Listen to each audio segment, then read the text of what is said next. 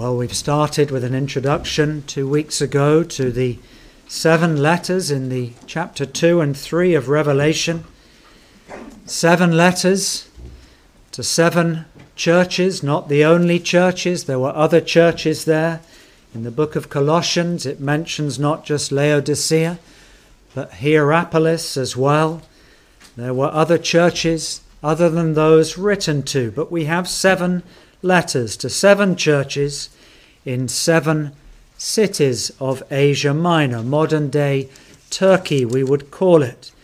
But the first letter written by John, the message given from Christ to John, is written to Ephesus. Probably it was the nearest of the churches that are mentioned.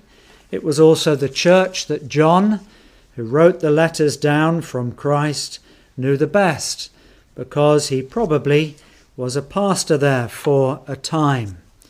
But the verse that stands out, and our title this evening is based on this, leaving our first love. Leaving our first love. If I read verses 4 and 5. Nevertheless, I have somewhat against thee. There's been a good report so far.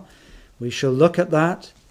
But they have left their first love. A sobering message for us tonight. It's a balanced scorecard that's written about the church at Ephesus. It's like what you might call in business circles a SWOT analysis. The strengths, the weaknesses of this church. They're laid bare before us. But the bit that really sticks in is verse 4 and 5. Nevertheless, despite all the good things, I have somewhat against thee, because thou hast left thy first love. Verse 5, remember therefore from whence thou art fallen, and repent, and do the first works. So this is very sobering. Just to remind you, the 7 letters are not 7 consecutive ages contorted into the whole of history. They are 7 churches which to describe what the whole church is like in different phases, but also what we're like. Each of the qualities and the deficiencies that we see in these 7 churches, they could be, and they probably are true, of some or most of us at different parts of our Christian life. We notice here in verse 2, chapter 2 and verse 2, as it says in the other letters, that the first 2 words, I know. Who's the one doing the assessment?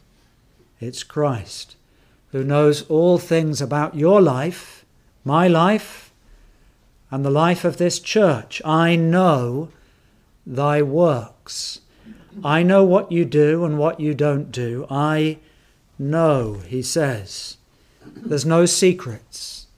Everything about this church and about your life is open and seen by the all-seeing eyes of Christ. I know. John is shown the relationship between the church and its Saviour, the Lord Jesus Christ. We'll come back to that. But this letter is going to reveal to us the very real pitfalls that we could fall into, or maybe we have fallen into. Maybe some of the things that we're going to notice is where we're found tonight. And the Lord says to us, I know where you are. I know what condition you're in as a church and as believers.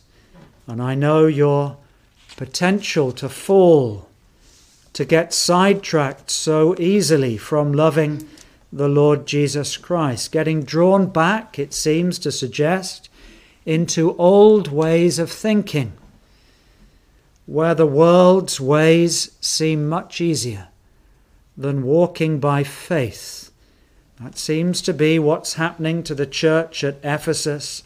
They're beginning to believe the old lies, the lies that they are the source of blessing, that they are powerful and important, and that their ideas are what counts. It seems that across history, the conditions that we see here in the churches of Ephesus and Smyrna and etc., the other of the churches, they teach us one vital lesson. If you remember one thing tonight, if you are severed from the source of light and blessing, which is the stem of the candlestick, you will have no life, no fruit, no blessing. Well, let's look at Ephesus, the first of these churches. It's quite possible that the other 6 churches were church plants or daughter churches of Ephesus. It seems that the first letter was written, as I said earlier, by John to the church that he knew most about. It was a church that was planted by Paul. It was cared for by fellow labourers, Priscilla and Aquila, and then Apollos, and then Timothy. This is a church that had many of those that we know so well. Paul would return to Ephesus for 3 years of ministry once the church had been established. And we see in this church that initially there was a great victory, a victory over the demonic powers that were witnessed in the great temple to Diana, or Artemis, the same thing, one of the 7 wonders of the ancient world. And when Paul went there, well, mighty, mighty things were done. If you turn to Acts chapter 19, it's worth us just reading the astonishing account of what happened at Ephesus during the ministry of Paul. If we just read from verse 11 to 20 and then also verse 35. Acts chapter 19, and God wrought, he did, special miracles by the hands of Paul at Ephesus, so that from his body were brought unto the sick handkerchiefs or aprons, and the diseases departed from them, and the evil spirits went out of them. Then certain of the vagabond or wandering Jews, like travelling magicians, exorcists, took upon them to call over them which had evil spirits the name of the Lord Jesus, saying, We adjure thee, we command you by Jesus whom Paul preacheth. And there were 7 sons of one Sceva, a Jew and a chief of the priests, which did so. And the evil spirit answered and said, Jesus I know, and Paul I know, but who are ye? And the man in whom the evil spirit was leapt upon, and overcame them, and prevailed against them, so that they fled out of that house naked and wounded. And this was known to all the Jews and Greeks also dwelling at Ephesus. And fear fell on them all, and the name of the Lord Jesus was magnified. That's what happens when fear, the right kind of fear, falls upon a people. Verse 18, and many that believed, because fear fell upon them, came and confessed and showed their deeds. And many of them also which used curious arts, we might say black magic, brought their books together and burned them all before all men. And they counted the price of them and found it 50,000 pieces of silver.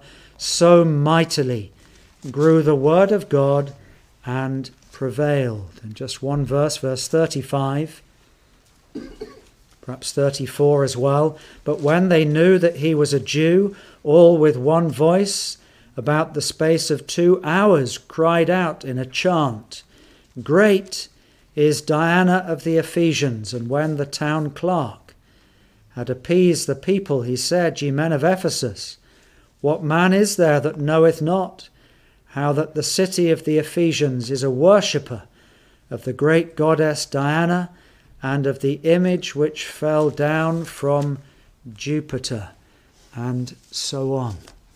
Well, remarkable. This church had been founded by Paul, and then astonishing blessing breaks out as the name of the Lord is magnified. There's many references to the church at Ephesus. Paul would greet the Ephesian elders, a plurality of elders at Ephesus, and he would bid them farewell. He summoned them to be vigilant. He said, "Protect God's sheep from fierce wolves and false shepherds." Perhaps a reference to the Nicolaitans. Again, we'll come back to that. Writing from prison in the letter to the Ephesians, he would say that they were to keep the church in the unity of the faith and of the knowledge of the Son of God. In other words, they were to pursue maturity, and this would enable them to stand firm against human cunning and craftiness of deceitful schemes. Ephesians 5:6, perhaps one final reference. Paul says, "Let no one deceive you with empty words." So picture Ephesus. Some of you have been there. An enormous temple. In that temple there is glittering marble.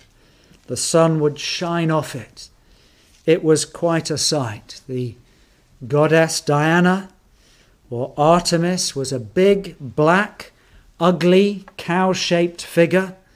Nothing particularly attractive. Supposedly had fallen from out of space.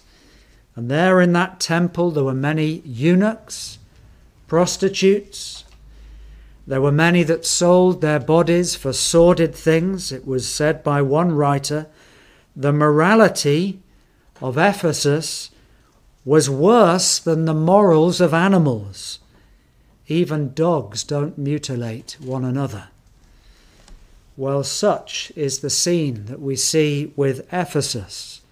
There had been great blessing, many turning to Christ, such that there was a riot because the whole business of idol manufacturing was threatened.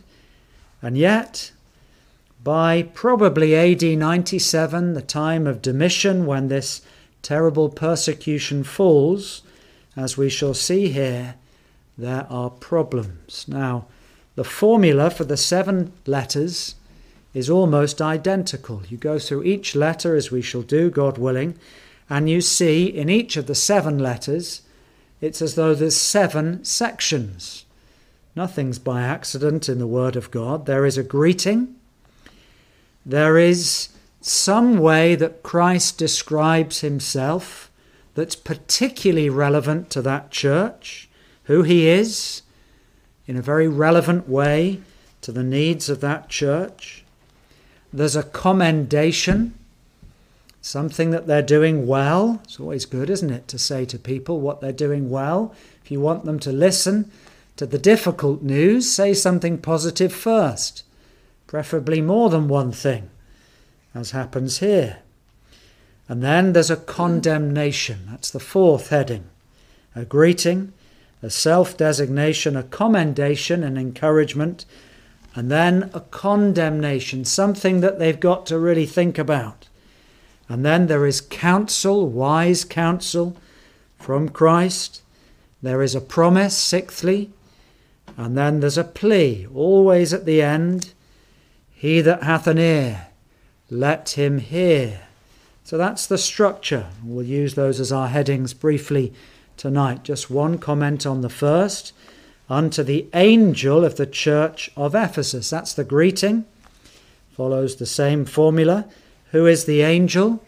Well, it's the messenger, the pastor, those that bring the light to that church. Notice that the pastor, those in office, they have the responsibility for the spiritual health of that church.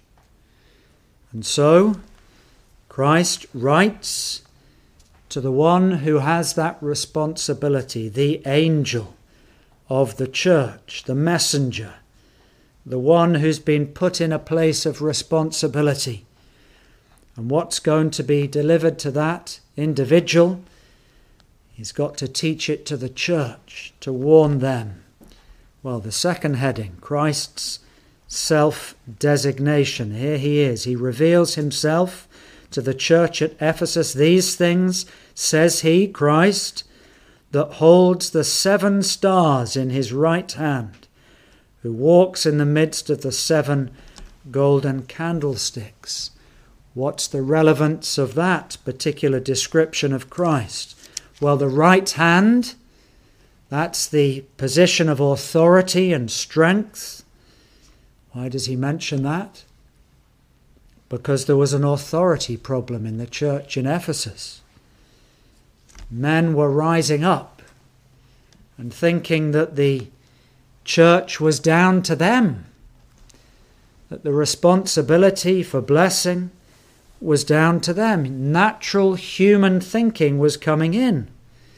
They were beginning to forget that there's only any strength in a church when we're walking with the Lord, when we're connected to the stem of the candlestick.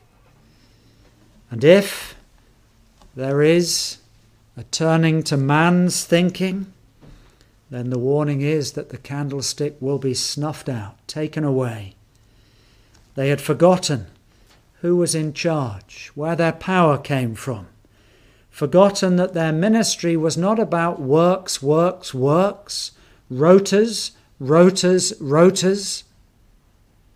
Their ministry was spiritual.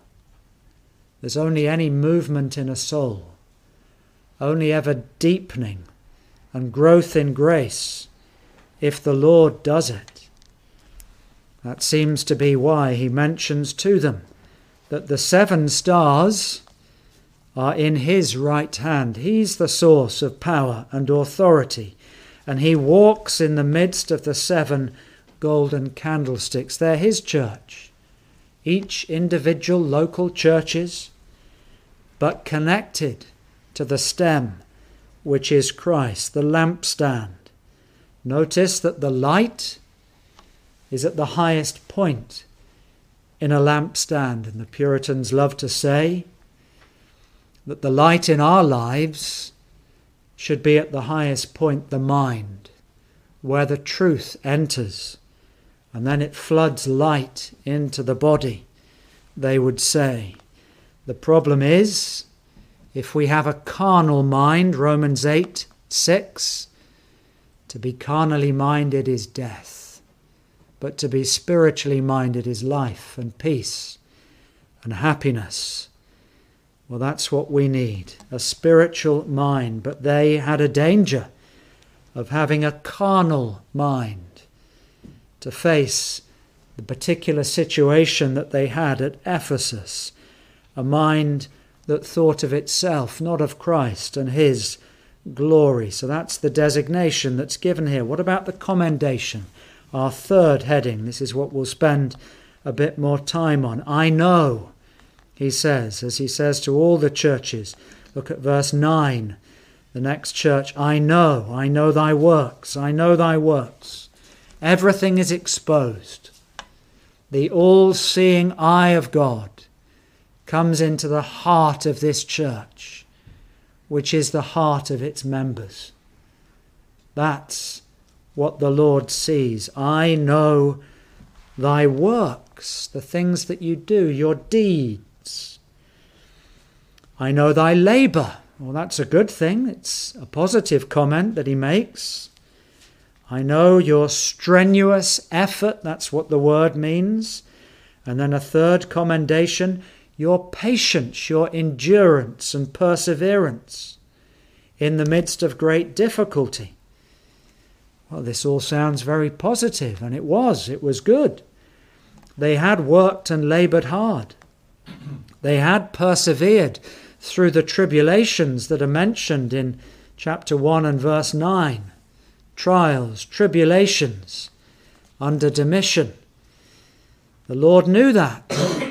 He knew that they were enduring. I don't know whether you saw this week, some of us saw a video of a pastor up in Derbyshire. And that church has had access to 3 schools for years to take Bibles, to take services, but all of a sudden 3 schools have turned on this church and said, because of their views, that a man and a woman is the definition the Bible gives of marriage, that they can have nothing to do with that church anymore. And you know, I think this is a sign, one of many, that persecution and trials are beginning to start in this country. And we're going to see a lot more. And it's as though the Lord says to the church at Ephesus, I know what you have to put up with. I know your difficulties, your endurance and patience. And look what it goes on to say, and how thou canst not bear them which are evil. Now this is a reference to those who came into the church, and evidently they were false teachers, false apostles. And they tested them, and this is a good thing. They tested to see, what are they teaching? Do they teach what's right? Are they teaching that we stand by faith alone, grace alone, in Christ alone, on the Scriptures alone, and that everything we do is for God's glory alone? Or are they lifting up men? And are they adding something to the gospel? And quite rightly, these people at the church at Ephesus had said, let's test. See if this is a false gospel. See if they're undermining God's word. And those who said they were apostles, they'd suss them out. They weren't. They were false teachers. Well, I think that's a reference probably to what it says in verse 6. This thou hast, that thou hatest the deeds of the Nicolaitans, which I also hate. That's strong. Christ hating people? Well, he hated the Canaanites. In the book of Numbers, you can read how the Lord hated the Canaanites because they sacrificed children and mutilated their bodies. Well, that's what was happening, apparently, something of that sort. In the city of Ephesus, there were those who claimed to be believers, the Nicolaitans. We don't know exactly what they stood for. The words there seem to imply a power, a conquest, the first word Nico, and then laitans, that's the word laity, the people, a power over the people. And it seems like they were developing a hierarchical structure in their teaching. Well, we see that in some churches today, people lording it over the people. That seems to be what that word means. It may have been named after a man called Nicholas, we don't know, but probably most of the commentators say it was about a conquest over the people. They were rising up and pushing the people down. Hierarchical church government. We shouldn't have that. We're all one in Christ Jesus. Well, they're being commended. Thou hast tried them and found them, verse 2, to be liars. They were not sincere. They were not genuine. And so it's a commendation that they have worked out what is true. They'd searched the Scriptures in the way that Paul said of the Bereans. The Bereans who were more noble than those at Thessalonica because they examined the Scriptures. Well, that's a good thing for us to search the Scriptures and to test the spirits, test the preachers. It's right, you should test me every week. I hope with grace, respect, humility, knowing that we are but men. But if somebody teaches false things, a different gospel, we must identify it. So that's the commendation that's given to the church at Ephesus. But what about the condemnation? The condemnation. Verse 3, they've borne with patience. Again, they've laboured and they've fainted not. It's a further emphasis of what was said in verse 2. But here, verse 4, here is the problem. Nevertheless, it's quite a pivot. I have somewhat, in italics, added in for explanation. I have something somewhat against thee, because thou hast left thy first love. Those of you who are married tonight, do you remember your first love? Do you remember your husband, your wife? You couldn't stop thinking about them. They preoccupied, I hope they did, I hope they still do. They preoccupied your thinking. Your first love. I think that's what it probably means, but maybe it means something else. Your highest priority. You have left off. You are leaving. You are departing. You have put behind you, or you've got the order wrong. You're no longer putting Christ first, his word, his glory, his honour. This is what he has against them. The suggestion is that they'd become orthodox, formal, legalistic. They were more concerned with the outward than the inward. Do you know that can happen in our churches? Could it be that we're more concerned about where somebody sits, or what they're wearing, or what they're not wearing, or how they appear? We're more concerned about dotting the I's and crossing the T's, but we've lost our first love. Oh yes, doctrine's important. But sometimes the way it's expressed in different places, in cultural forms like clothing, varies. They had lost their first love. Their priority had changed. Love for Christ was no longer dominant in their thinking. That's what it seems to suggest. Thou hast left thy first love. They've fallen from it. Everything used to centre upon Christ, but no longer. The first love of the church in Acts 19, the Ephesian church, was the risen Lord. And they lifted up only Christ, even if it caused a riot. They burned their books. They put everything that wasn't of Christ, everything that was of the world behind them. And they were not afraid to offend those that made the idols for Diana. Their first priority was Christ. Now, could that be true of us? Could it be true of me? Could there be something that comes before? Some things that come before? Could there be a formalism? Could we go through the motions? Could we become legalistic? Let's just turn to Galatians chapter 5. Galatians chapter 5 and verse 4.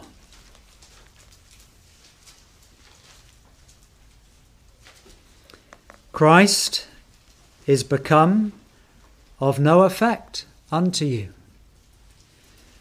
Whosoever of you are justified by the law, ye are fallen by grace. Oh, we keep all the letters of the law. We look the part.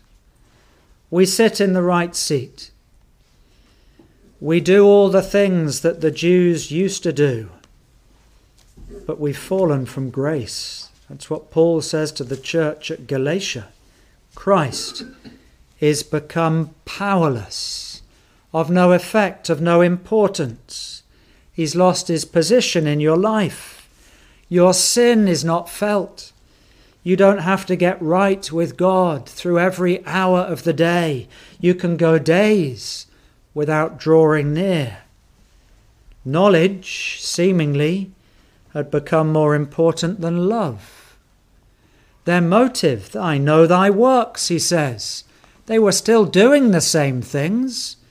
Evangelism, Sunday school. They were labouring, but maybe with the wrong motive. Their love, their heart, their engine, their reason for doing what they were doing was for works' sake, for righteousness, self-righteousness. That's legalism, isn't it? Ticking the box. And they'd fallen from where they were. Verse 5, remember therefore from whence thou art fallen. You used to have Christ at the pinnacle of your life, the apex, but no more. Now the church has become cold, indifferent to the children, indifferent to those less privileged than we are, who haven't had the same upbringing that we've had, that don't know the hymn tunes, don't know where to find the scripture readings, and we're unconcerned. Thou hast fallen. And the counsel, we come to the fifth heading. Here's the counsel. It's very simple. Repent. Turn round. Get your priorities right. Christ first, second, third in your life. And do the first works like you did in Acts 19. Like you did turning the whole city upside down. Unconcerned about the consequences if it was the right thing to do. Repent. Get back. Or I will come quickly. Well, the sad thing is about Ephesus, some of you have seen it. The church did not last very long. It's a pile of ruins now. There hasn't been a church there for hundreds and hundreds of years. Possibly as early as the 2nd, 3rd century, we don't know for sure, the church was no longer. The candlestick was removed. They didn't heed the warning. How important to us. Repent. What does that mean? Well, we know what it means when we come to the Lord the first time. We turn from sin, but it's the same. We need to leave behind the root of the problem, carnal thinking. Me first. My opinion counts. I don't think that such and such should happen in the church. Oh, I haven't talked to the pastor or the officers. Well, it's my opinion. Carnal thinking. Divisive thinking. We're a spiritual engine. We're a spiritual organization. Christ only has one body. He is the head. We're not to think in carnal ways, but spiritual ways. So we need a change of heart. Well, here's the promise. Verse 6 mentions, we've covered that, about the Nicolaitans, but here's the promise. He that hath an ear, let him hear what the Spirit saith unto the churches, and to him that overcomes. They can overcome. They can conquer their carnal thinking. They can turn back to Christ if they listen, if they hear, if they start thinking spiritually, not carnally. Well, how will that happen? It will happen because they hear what the Spirit says to the church. What does that mean? They allow their hearts to be driven by truth through the mind, the light coming into the body and the Spirit moving the heart, and then they will overcome. We don't like that word overcome. It rather implies that the trials and the difficulties will continue. They won't be taken away. But the suggestion is that the Lord will give the grace. He'll give the help, give the power to overcome. And here's the promise, and we will be able to eat of the tree of life. The tree of life. The tree that's in the paradise of God. To eat of that tree, we need to be in paradise. Where is paradise? It's where Christ is. It's where Christ rules. It's where there is no evil. There is no need for choice, because all from this tree is good. I will give to eat of the tree of life which is in the midst of the paradise of God. But we need to remain faithful. We need to remain with him. We need to be listening attentively to what the Spirit says to this church and to us and to this church here today. We are to hear. We are to listen. My sheep hear my voice. Those that don't hear are not sheep. They're wolves. The mark of somebody that's a born-again person is they hear what the Spirit says.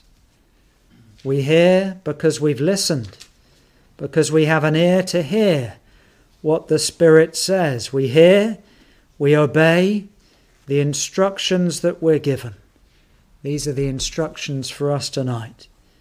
May we not leave our first love. If we have, I'm sure that's true of all of us from time to time, we're to repent. What we do, we must do it for the right reasons. Don't go through the motions. Don't do it to be seen. Don't do it for honour. Do it because we do the first works for Christ. We do it out of love for him and for love for his honour and for his glory. May the Lord bless us